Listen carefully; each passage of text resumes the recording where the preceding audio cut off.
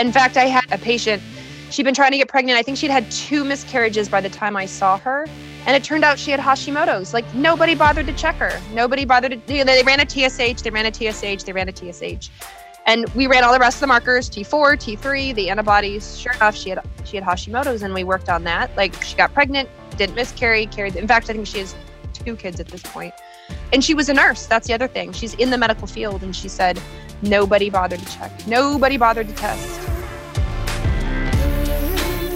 You're listening to Muscle Medicine, where we debunk the myths in the health and wellness world to bring you the latest updates in exercise, rehab, and nutrition from industry leaders. Join your host, Dr. Emily Kiberd, chiropractor and movement expert, as she brings you simple, actionable tips to reach your fullest potential.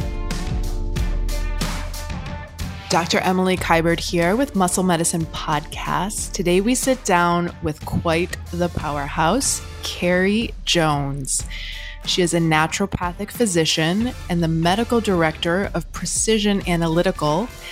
They are the creators of the Dutch hormone test. What's the Dutch test? It stands for Dried Urine Test for Comprehensive Hormones. It is the gold standard in testing cortisol and stress hormones and other hormones in the body.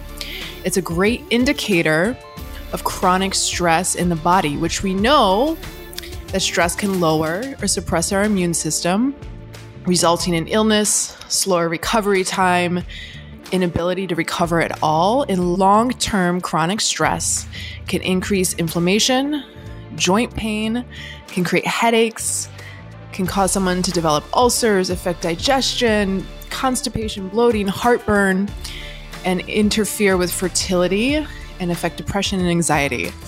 It's like a hot mess. So if you're struggling with weight loss or exhaustion or fatigue, this episode is for you. Enjoy.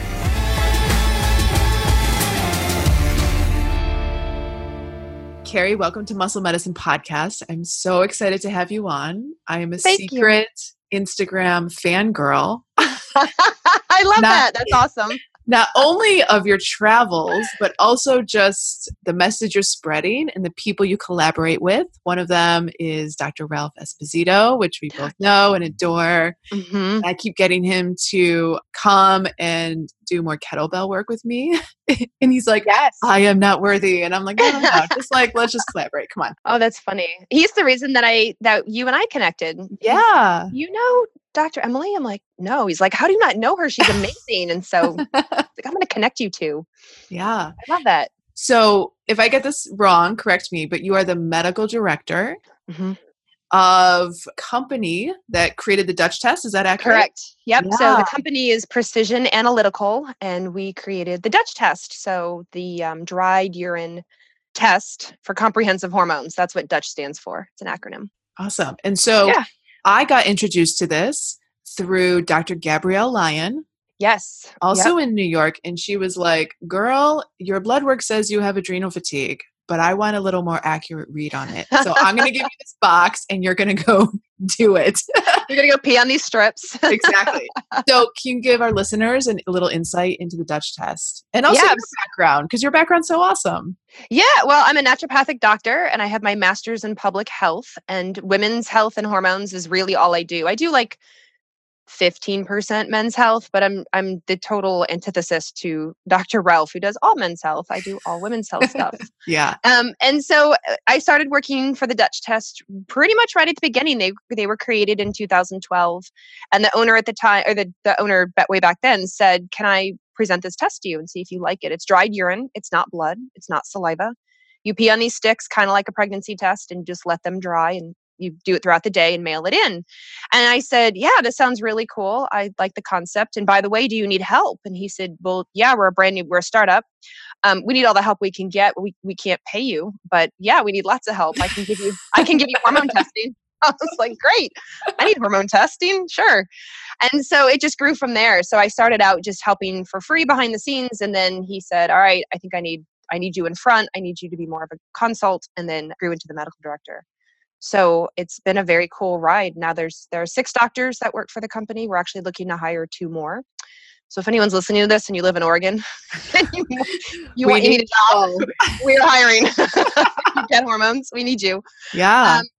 And so the test is cool because unlike, just as, Dr. Lyons said to you, it gives you more comprehensive information. So people get their blood drawn or they get saliva done and they just get their standard hormone. They get estrogen, they get progesterone, they get testosterone, but it doesn't tell them where it's going. So estrogen, you want to know how your estrogen's getting detoxified. Testosterone, you want to know, is it going down the alpha or the beta pathway? Because that can help you determine, like, why do you have acne or why do you have facial hair, and we can do something about it.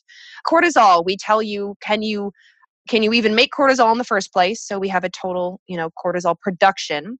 We tell you how much is free, and free is important to know because that's what binds to the receptors and does the things. And then we tell you how much is getting deactivated. So people don't realize that you make cortisol, which is what we think of with stress and fight or flight, but we can actually, our body has an internal system to turn it off. And if we turn it off all the time, then we get that sort of, quote, adrenal fatigue feeling. We're tired all the time. And we think, oh, I can't make cortisol, when really, in fact, it might just be deactivating it. So it's a very cool test. Yeah. Yeah, it's so cool. So let's break out the cortisol piece, because I feel like, I'm in New York. I'm surrounded by a bunch of stressed out New Yorkers, probably including Seriously, myself. your city is always on. It's, and I've been to New York several times, and I was just there like a month ago for a conference. Yeah. And I was on the 6th floor of the hotel, which was, and I was not on the, and it was still constantly on all nights. I mean, I slept with earplugs because I thought, oh my gosh, this is real. Like, New York never stops. It never sleeps. It's just like low grade vibration at all times. Yeah. Which is fun in some regard. It's fun as an outsider, but like little stints, like 4 days. Yeah. So when I had my blood drawn, it was 9:30 in the morning. Okay. And I normally wake up at 6 when my 3-year-old wakes me up and wants to play. So what does a morning cortisol kind of levels and ebbs and flow, what should that look like? Sure. Well, so it's supposed to be high in the morning. It's called the cortisol awakening response, which we shorten it to CAR. And so basically the brain, it's actually like your 3-year-old. It's like your brain is like, okay, the sun is about to rise. The sun is about to rise. And it's like pushing on your adrenals now. Can we do it now? And then you open your eyes and then now happens. And your cortisol should go up when your eyes open up and you get exposed to bright light. And the reason it goes up is for several reasons. One, right, get your butt out of bed. It's to give you energy and get you going. But it also does other things. It helps with blood sugar. It's anti-inflammatory. It actually helps reduce autoimmunity. So we need that rise in the morning.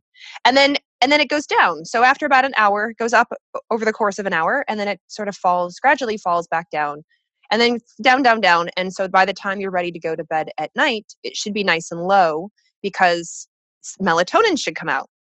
You don't want to be in fight or flight. You don't want to have a lot of cortisol at night because you're trying to sleep. So cortisol is like the sun and melatonin is like the moon. So that's what a normal pattern is, right? High in the morning, low at night. Yeah. And then your melatonin is the opposite. Your melatonin is high at night, like the moon, and then low in the day. I love that. Yeah. I love that analogy. So hypothetically, and I think this is maybe where when some people get their cortisol tested, it's not like you can jump out of bed and then run to the doctor's office and get the blood work. Right. A lot of people don't like to get their blood drawn, which is stressful. Yeah. So like to get to a blood draw, let's say at 9:30 in the morning, you have to get up, deal with your 3-year-old, right? You have to get ready. You have to get to the blood draw station by 9:30. And if which you is don't an hour train ride, which is not relaxing, right? And then if you don't like needles, now you have just gotten up, dealt with your 3-year-old, gotten on the train for an hour, and then you have to go, get your blood drawn. And for a lot of people, it can really affect the results because that's not natural. It's not like taking the test in your home, following your own rhythm. It's kind of this fake out rhythm.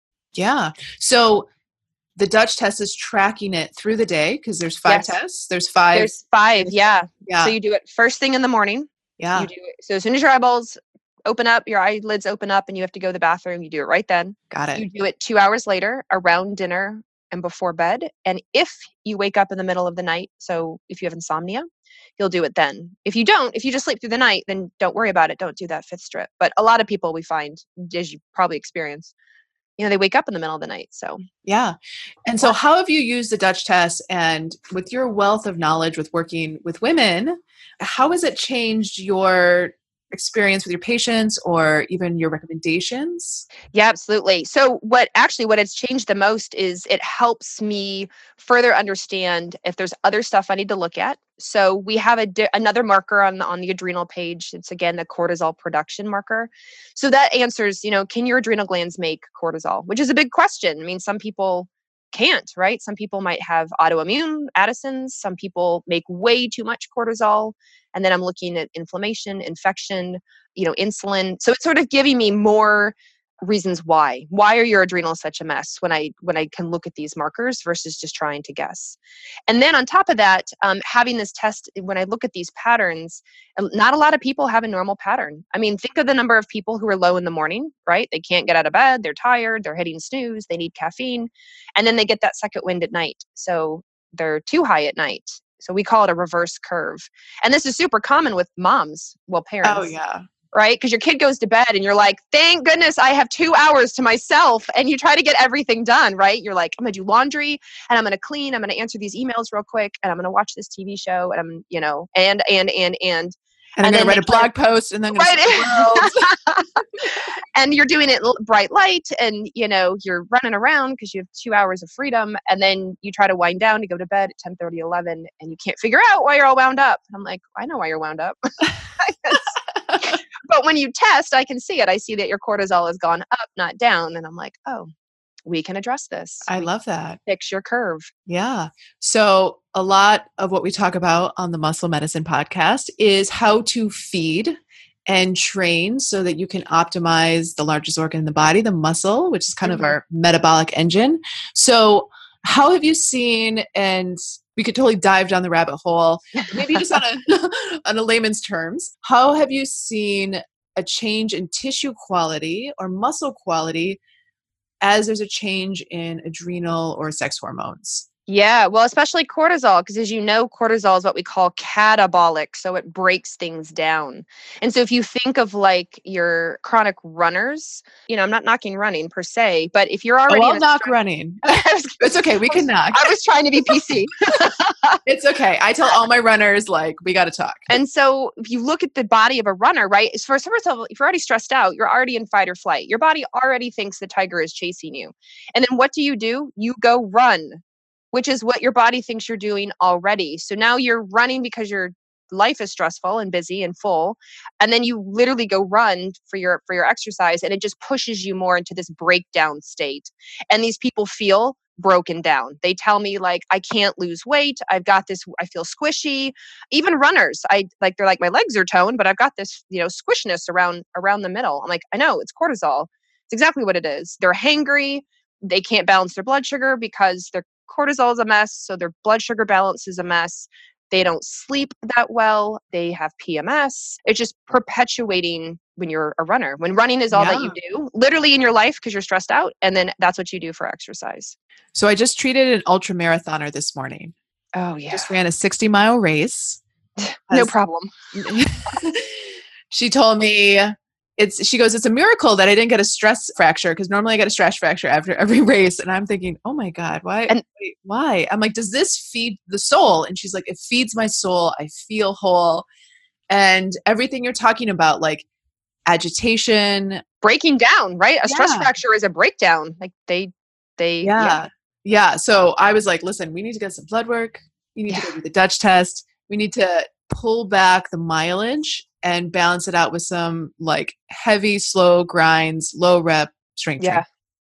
I had a patient who was a chronic, chronic. She was a habitual marathon runner. So every weekend she would run half marathons or marathons, and she could not understand why she couldn't get pregnant. And she'd been trying for probably close to a year, but she'd been doing the marathon thing for a while. And I was like, so you run half marathons to full marathons every weekend. That's insane. And you train all week and you can't figure out why you can't get pregnant. I'll tell you why you can't get pregnant, because you're constantly running. So the body is like, why would I get pregnant? Because you never stop running, which is a stress response. The body's like, oh God, we're running and we're still running. We're always running. So this is stressful. I'm going to protect you. Yeah. I told her to stop. I straight up told her to stop. I told her she could run 5K or less, and that was it. And she agreed. And within about 3 months, she got pregnant. Oh, that's so amazing. Yeah. I And love those stories. yeah. And the same thing. It fed her soul. She was heartbroken to give up running, distance running, but she wanted a baby more, and it worked. Filled her soul a different way. Right. Exactly. Exactly. So we're kind of talking about overtraining. How does overtraining, and I'm curious if there's a different, like, do you see differences in the terms of cortisol and sex hormones if it's overtraining like CrossFit Yes. versus long steady state cardio like half marathoning or marathoning every weekend? Does it show up different in the hormones? No, not really, but either way is not good. So when I have these people who are just as addicted to CrossFit as they are to running marathons, again, it may feed their soul, and they love the community, and they feel really good when they walk in and see all their friends and they work out. But again, these are the men too, but men and women who are constantly injured, and they have sleep issues, and they have male and female hormone issues, and they're tired. They may feel good in the gym, but then the recovery is tough for them. There's this really great quote in a research article where they talk about the hormone norepinephrine. So there's norepinephrine and epinephrine, right? Adrenaline. Epinephrine is adrenaline.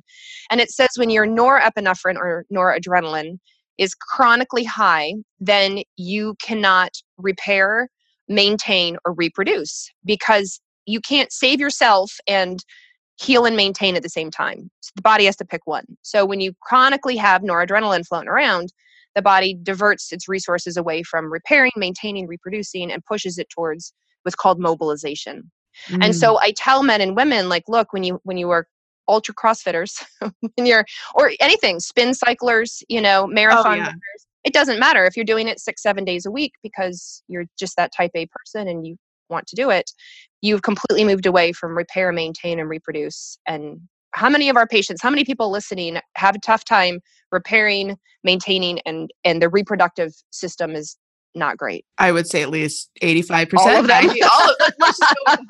Let's just be all the above. Yeah. And so I'm not against CrossFit. People are like, oh, you hate CrossFit and you hate running. I'm like, it's a balance. It's a balance. It's not all or nothing all the time. You can't go to spin every single morning at 5 a.m, 7 days a week, and expect your body to just be able to recover instantly. Like, it just can't. We have some people that do double spin. It's like a thing. They're like, did you double? I'm like, double what? Like double, like a double cheeseburger? What are you talking about? And they're like, no, did you go double? And I'm like, wait, 90 minutes of spinning? I'm like, hell no. My adrenals, I would be like falling off the bike and like into like the fetal position. Oh my gosh. Yeah. But it's a thing in New York. They're like, oh, did you double at Barry's? Did you double at Soul? And I'm like, no, I want to save my little glands on top of my kidneys. I know. I feel the same way. Yeah. It's same with CrossFit. It's I see it with boxing, people are like, well, I went to spinning at 5 and I went to boxing at 5 a.m. And then I did the boxing class at 6 p.m. And I'm like, you can't figure out why like you're so tired all the time and you feel, emotionally exhausted and, you're can't sleep and anxious. So what kind of clinical recommendations do you make? Let's just go let's roll with this adrenal fatigue. But other than just like lifestyle changes, which people will slowly start to integrate, what other kind of stuff do you recommend?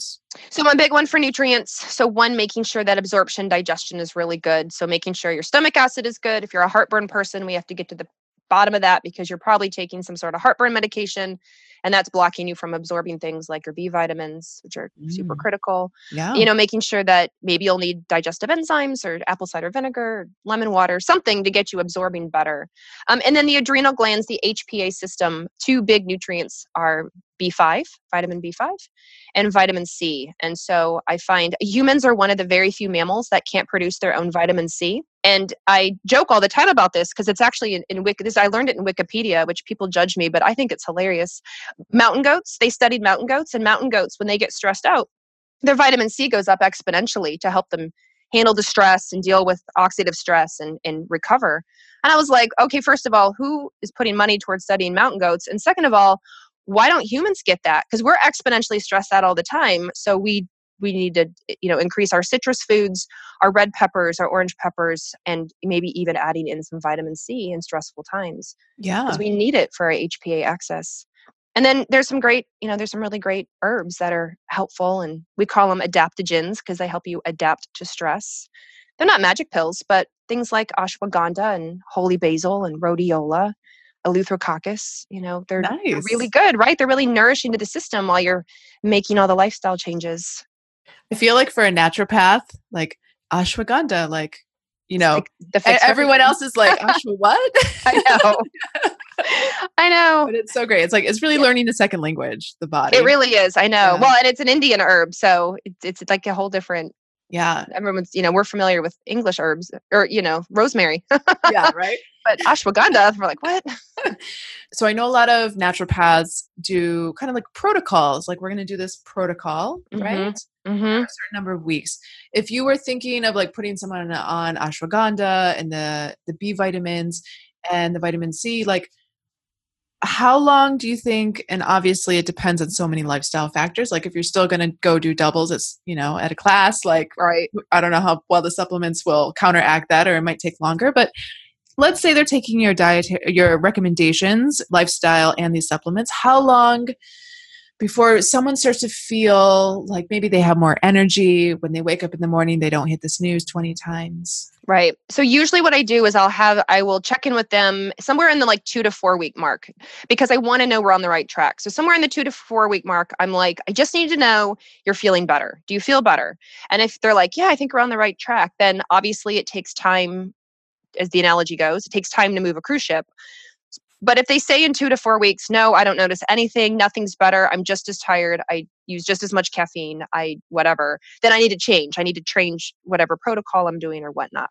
Now, when do I retest? I usually retest at about the 3 to 4 month mark, Interesting. because it takes time, right? It takes 120 days to turn over a red blood cell and white blood cells. So it takes usually about 3 menstrual cycles for women to like turn everything over for the new dominant sort of follicle to be chosen. And so our body sort of works in this 3 to 4 month rhythm, believe it or not. Yeah. And so I'm like, well, let's wait for that whole rhythm to overchange, and then we'll retest. But I do want to know in 2 to 4 weeks. What drives me nuts is when people will get on a protocol and then they're just left to the wind, and they're like, well, I've been on it for 4 months, but I don't notice any difference. So I'm hoping by the 6 month mark, I'll feel better. I'm like, 6 months? Ain't nobody got time for that. I know, seriously. I'm surprised they would like stick to it that long. I know. And then keep reordering whatever it is. So Yeah. I'm more like, okay, 2 to 4 weeks. Are we making a change? Yes, you notice a difference. Yes, things are better. Not great. I realize that, but are we in the right direction? And if we are, we keep on it. And then a 3 to 4 month mark. Yeah. retest.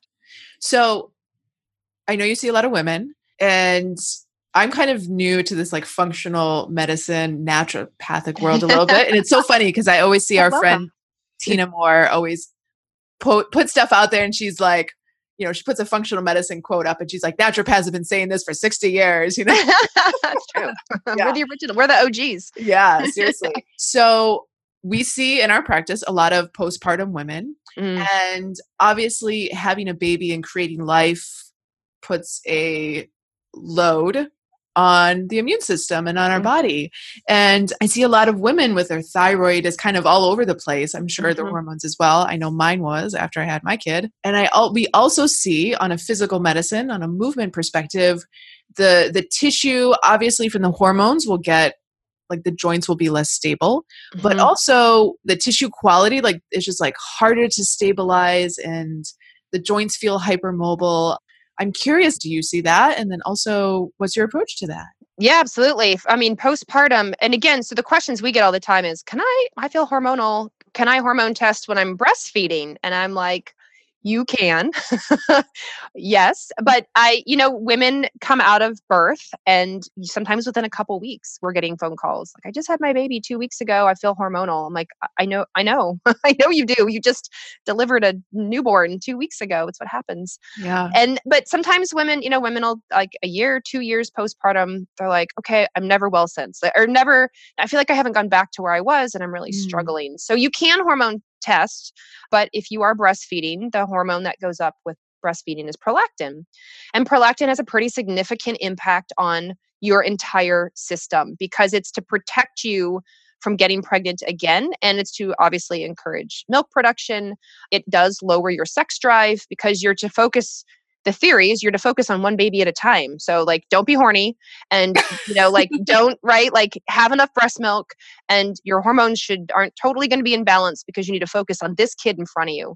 And then when you wean, then it should all rebound, but it doesn't always, rebound. And so I tell breastfeeding women, there's a lot we can do. We just have to be careful because everything you take comes through the breast milk. And so their tissues are often, just like you said, lax. When they're pregnant, right, their estrogen, their estriol, their E3 is super high, their progesterone is super high, their oxytocin goes up, their prolactin goes up, like all these hormones go up exponentially. I mean, more than we can even fathom just right now, you and me, which has a huge impact on our tissue quality and our joints.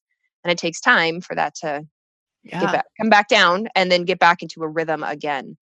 So I'm like, yeah, absolutely. We can do vitamins, nutrients, zinc, magnesium, calcium, again, the B vitamins, vitamin C. Sleep is like your very best friend in the whole world. Rest. So many women, as you see, like are trying to get back into their pre-baby jeans at the 6-8 week mark because that's what they see on social media. And I'm like, nope, that's crap. Yeah, it really is. Just focus on taking care of you and, it'll get there eventually. But what I do see is, and you might see this too, is because of the, honestly, I think it's the impact of social media is that new moms try to rush it. Oh, they want to run again. They want to CrossFit again. They want like you to fix their body and their muscles and their joints so they can get back into it right away and get their body back. And I'm like, ooh, that your hormones are literally trying to protect you from that. You're supposed to focus on the small baby in front of you, and for a reason. It's a biologic thing. I love that. Yeah, yeah. I usually try to give the perspective that it's only been 6 weeks, and you've been growing a baby for 9 months. So why don't we just let's create the perspective and the mind shift of once we get to the 9-month mark, the baby's only been out as long as it's been in. So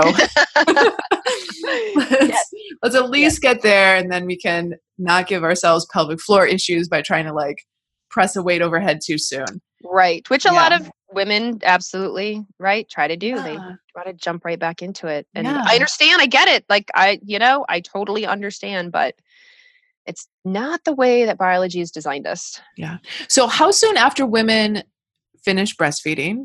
I breastfed until 18 months, which felt a little too long.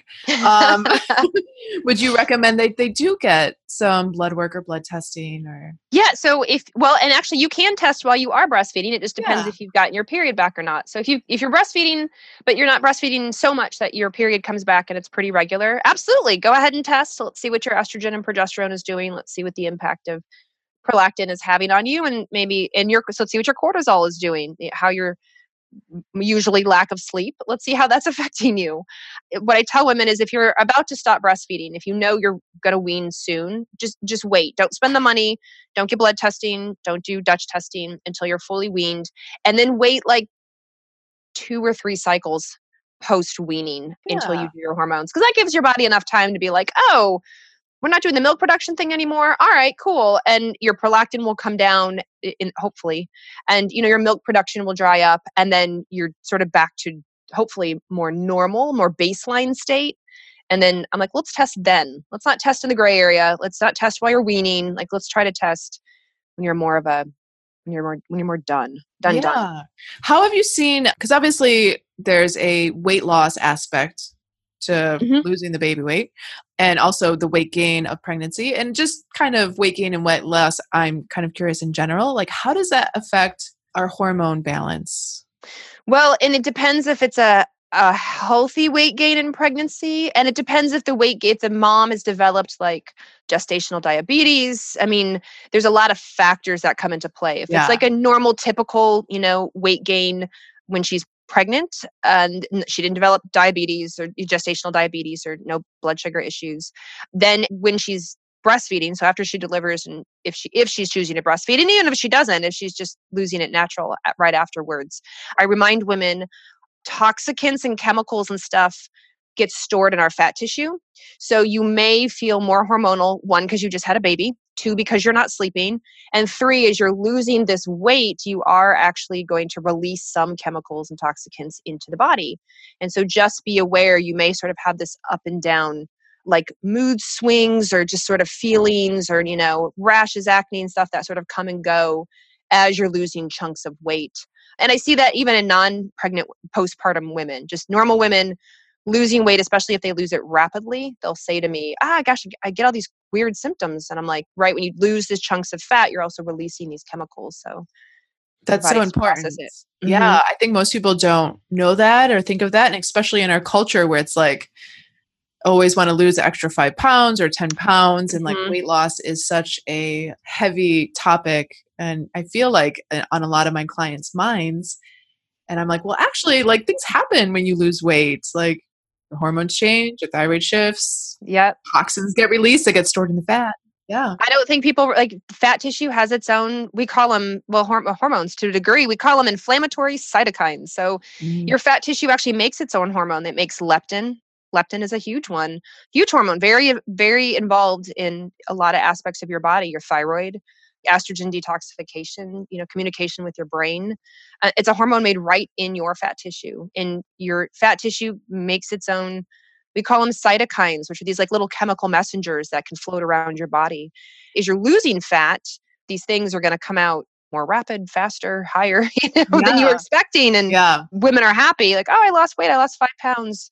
But sometimes they also say to me, gosh, as I can tell when I'm losing weight, I get all these crazy symptoms that last for a day or two. I'm like, until your liver can handle it, you process it. Yeah. They float around. Yeah. You also work with women who are trying to get pregnant or are struggling with certain issues. Can you tell me about that? Yeah, fertility for sure. Yeah, infertility. Well, first and foremost, in order to get pregnant, right, egg has to meet sperm. So make sure this person who is giving the sperm in your egg, it has good quality sperm. Like we always forget the sperm. We always go right to the woman. Oh, it must be the woman's problem. No, that sperm is 50% of that equation. So check out the sperm health too. But a couple things for women with fertility. One is just making sure you know when you ovulate. It's amazing to me the number of women who want to get pregnant but don't fully understand their cycle, or they think, well, I read online that I ovulate a day, which is when you kick the egg out. I ovulate on day 14. I'm like, not necessarily. Like we're not all textbook. I've absolutely had women ovulate on day 11. I've had women to ovulate on day 18. And then they're like, oh crap, we're having sex at the wrong time. I'm like, no wonder you can't get pregnant. You missed the window. So I tell women, go buy ovulation predictor kits. You buy them at the grocery store or pharmacy. You don't need a doctor's orders for them. You just go buy them. Or track your signs. Do you know when you ovulate? Do you get mucus changes? Do you get little twingy pains, And then like when you get those, you're going to ovulate real soon. And that's when you should try to have sex. But then after that, once you release the egg, you need good progesterone levels. And so making sure you're testing your progesterone either in blood work or on our test, on the Dutch test, because it's progesterone that's what maintains the pregnancy until the placenta is strong enough to take over, which is usually around like 10 to 12 weeks. And a lot of women will miscarry at that time. And if we can get their progesterone to be healthy, then that can reduce the risk of miscarriage due to low progesterone. It's such I guess like an easy fix. If they're going to miscarry because of low progesterone, like we can fix that.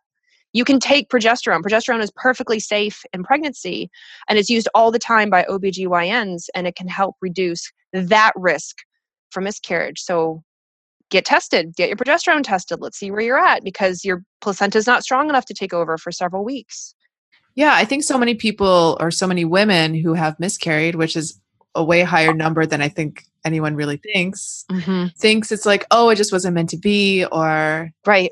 Which is totally, absolutely possible, right? Sure, like, yeah. Absolutely. We call it a blighted ovum, where the sperm and the egg met and it just did not happen. Like bad mathematics. Yeah. Absolutely. I have had a lot of women where it was low progesterone, and I feel so awful because I'm like, you could have just done progesterone. Like we can like that's an easy fix. And it makes me so sad. And it makes me even sadder because a lot of conventional OBGYNs, they don't see their patients, their pregnant women, for 6 to 8 weeks. Usually a 6-week mark will be their first prenatal. Yeah. And the reason for that is because so many women miscarry. they're like, well, why would I see him before 6 weeks? Because the risk of miscarriage is so high. And I'm like, oh, but we could help prevent it. And then the other thing is women have to have 3 miscarriages before, often, not always, often before they'll get properly, fully worked up. And I'm like, 3? Yeah, 3 is what's common in conventional medicine. Like until a woman has 3 miscarriages, because miscarriage is considered common, then they'll do much more extensive workup on them. Like, oh, you've had 3. I wonder why you're miscarrying. I'm like, 3? Why would we do? That's dumb. Like, yeah, why wait so long? Hello. I feel like that would almost be like a whole year and a half of my life of like, trying to get pregnant, and the hormones are adjusting, and like, oof, that sounds terrible. I bet you have gotten so many women pregnant. I've gotten a lot of, and actually as a naturopathic physician in Oregon, I can do IUI, so intrauterine insemination. Oh. So I've literally gotten women pregnant because I have done, where you insert the sperm up into the uterus. So I've literally done that. Wow. Yeah. So what else can women who are trying to get pregnant, but maybe struggling? I have some friends, and I know we have some listeners that also have had that. Like what else other than checking progesterone? Thyroid is a big one. Oh, okay. Yeah. So in fact, I had a patient, she'd been trying to get pregnant. I think she'd had 2 miscarriages by the time I saw her. And it turned out she had Hashimoto's. Like nobody bothered to check her. Nobody bothered to, they ran a TSH, they ran a TSH. And we ran all the rest of the markers, T4, T3, the antibodies. Sure enough, she had Hashimoto's, and we worked on that. Like she got pregnant, didn't miscarry, carried. In fact, I think she has 2 kids at this point. And she was a nurse. That's the other thing. She's in the medical field. And she said, nobody bothered to check. Nobody bothered to test. So I hear that all the time when I'm like, so sometimes I ask my patients, like, how's your thyroid? And they're like, either like, I don't know what you're talking about. What are you talking about? Or they're like, oh, I had a check. The doctor said it's fine. And I was like, well, did they just check TSH, or did they do a full panel? Mm-hmm. They're like, I don't know. And I'm always curious, like, why is only testing TSH kind of the standard in the traditional medical world? It's a really great question. It's the way that most conventional MDs were taught. And as a result, it's a lot what most insurance companies will pay. They'll pay for a TSH, but beyond that, people are like, why? And a lot of MDs that I talk to tell me that they feel a TSH, like if anything goes wrong, it'll reflect in the TSH. So why would they check anything else? And I'm like, oh gosh, you don't understand the biochemistry of how thyroid works. The TSH is only reflective of thyroid in the pituitary itself, in the brain. But if you have thyroid issues out in your, toes, uterus, colon, whatever, leg, thigh, then that's not necessarily always going to reflect back in the TSH. If your pituitary is perfectly happy, your TSH will be perfectly happy. But if you can't convert out in the periphery, which is why you have hair loss and you have constipation and dry skin and can't get pregnant and heavy periods, then your TSH may look, quote, normal, but nothing else will. So you have to look at everything. Oh, it drives me nuts. I'm like, you have to look at everything else. And then you can have antibodies show up years before you actually have the sort of thyroid that'll show up on the blood work, right? So if you might have a positive, Hashimoto's antibodies, but your TSH and your markers might look, quote, normal. And I'm like, look, we have a sign, like it's coming. So let's be proactive now. Why wait years for it to slowly give out? For hair loss and dry skin. Right, exactly. Like, and most of the time, right, don't women, and men too, I shouldn't leave out the men. Men can get Hashimoto's, but most of the time women are coming to you and they already have hair loss, they already have constipation, they already have, they have all the symptoms. And I'm like, yeah, your antibodies are positive. Like, absolutely. You have an autoimmune issue going on with your thyroid. I'm not surprised you feel like you do. Let's address it. Yeah. And if it does get picked up in just a TSH, I feel like the go-to recommendation is some sort of medication versus a lot of things can make the thyroid, I don't know if dysfunctional is the right word, but out of balance. Can you speak to some of those? Because I think a lot of listeners don't know that. Yeah. So, and I'm not against thyroid medication. If you need thyroid medication, you need it. So if you're listening and you're taking it, you're feeling guilty, don't feel guilty. You might totally need it. But lots goes into your thyroid. Certain nutrients, selenium. Selenium is a huge nutrient for your thyroid. Vitamin A, zinc, iodine, tyrosine, super important for your thyroid. Tyrosine, so when you look at thyroid testing, TSH is what's tested, thyroid stimulating hormone. And then you test T4 and you test T3. Those are the two big hormones that come out of the thyroid. T stands for tyrosine. 4 is the number of iodines attached to it. And then T3, T-tyrosine with 3 iodines attached to it. So people will say, well, how do I get more tyrosine? I'm like, it's an amino acid. It comes from protein. So if you're not getting enough protein in your diet, or you're not breaking your proteins down, you have digestive issues, then you're going to have a tough time making thyroid hormone. And if your diet's not that great, you're going to have a tough time getting your selenium in, or your vitamin A, or your vitamin A made from beta carotene, your zinc. And all of those go into thyroid production, and people don't even realize it. But other things can affect it. Chemicals, what you put on your skin and you clean your house with, and God forbid those air fresheners and, what you spray in your yard. I mean, all of those have an impact on your thyroid. Cortisol, your stress, cortisol and adrenaline absolutely can affect your thyroid. So there is a whole lot that will affect your thyroid. And we can be proactive about it. That's the crazy thing. I'm like, there's so much we can do. Why would they just put you on medication? Maybe we can backtrack and find the why to what's going on.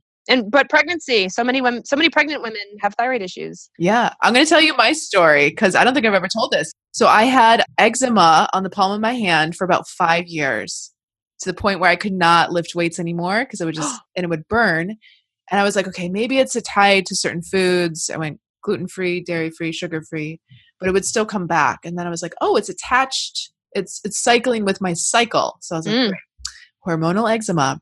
And so did blood work and saw about 3 different functional medicine doctors in New York, and then met Gabrielle, and basically had my thyroid antibodies were like through the roof. I wish I had my exact numbers in my head, but I don't.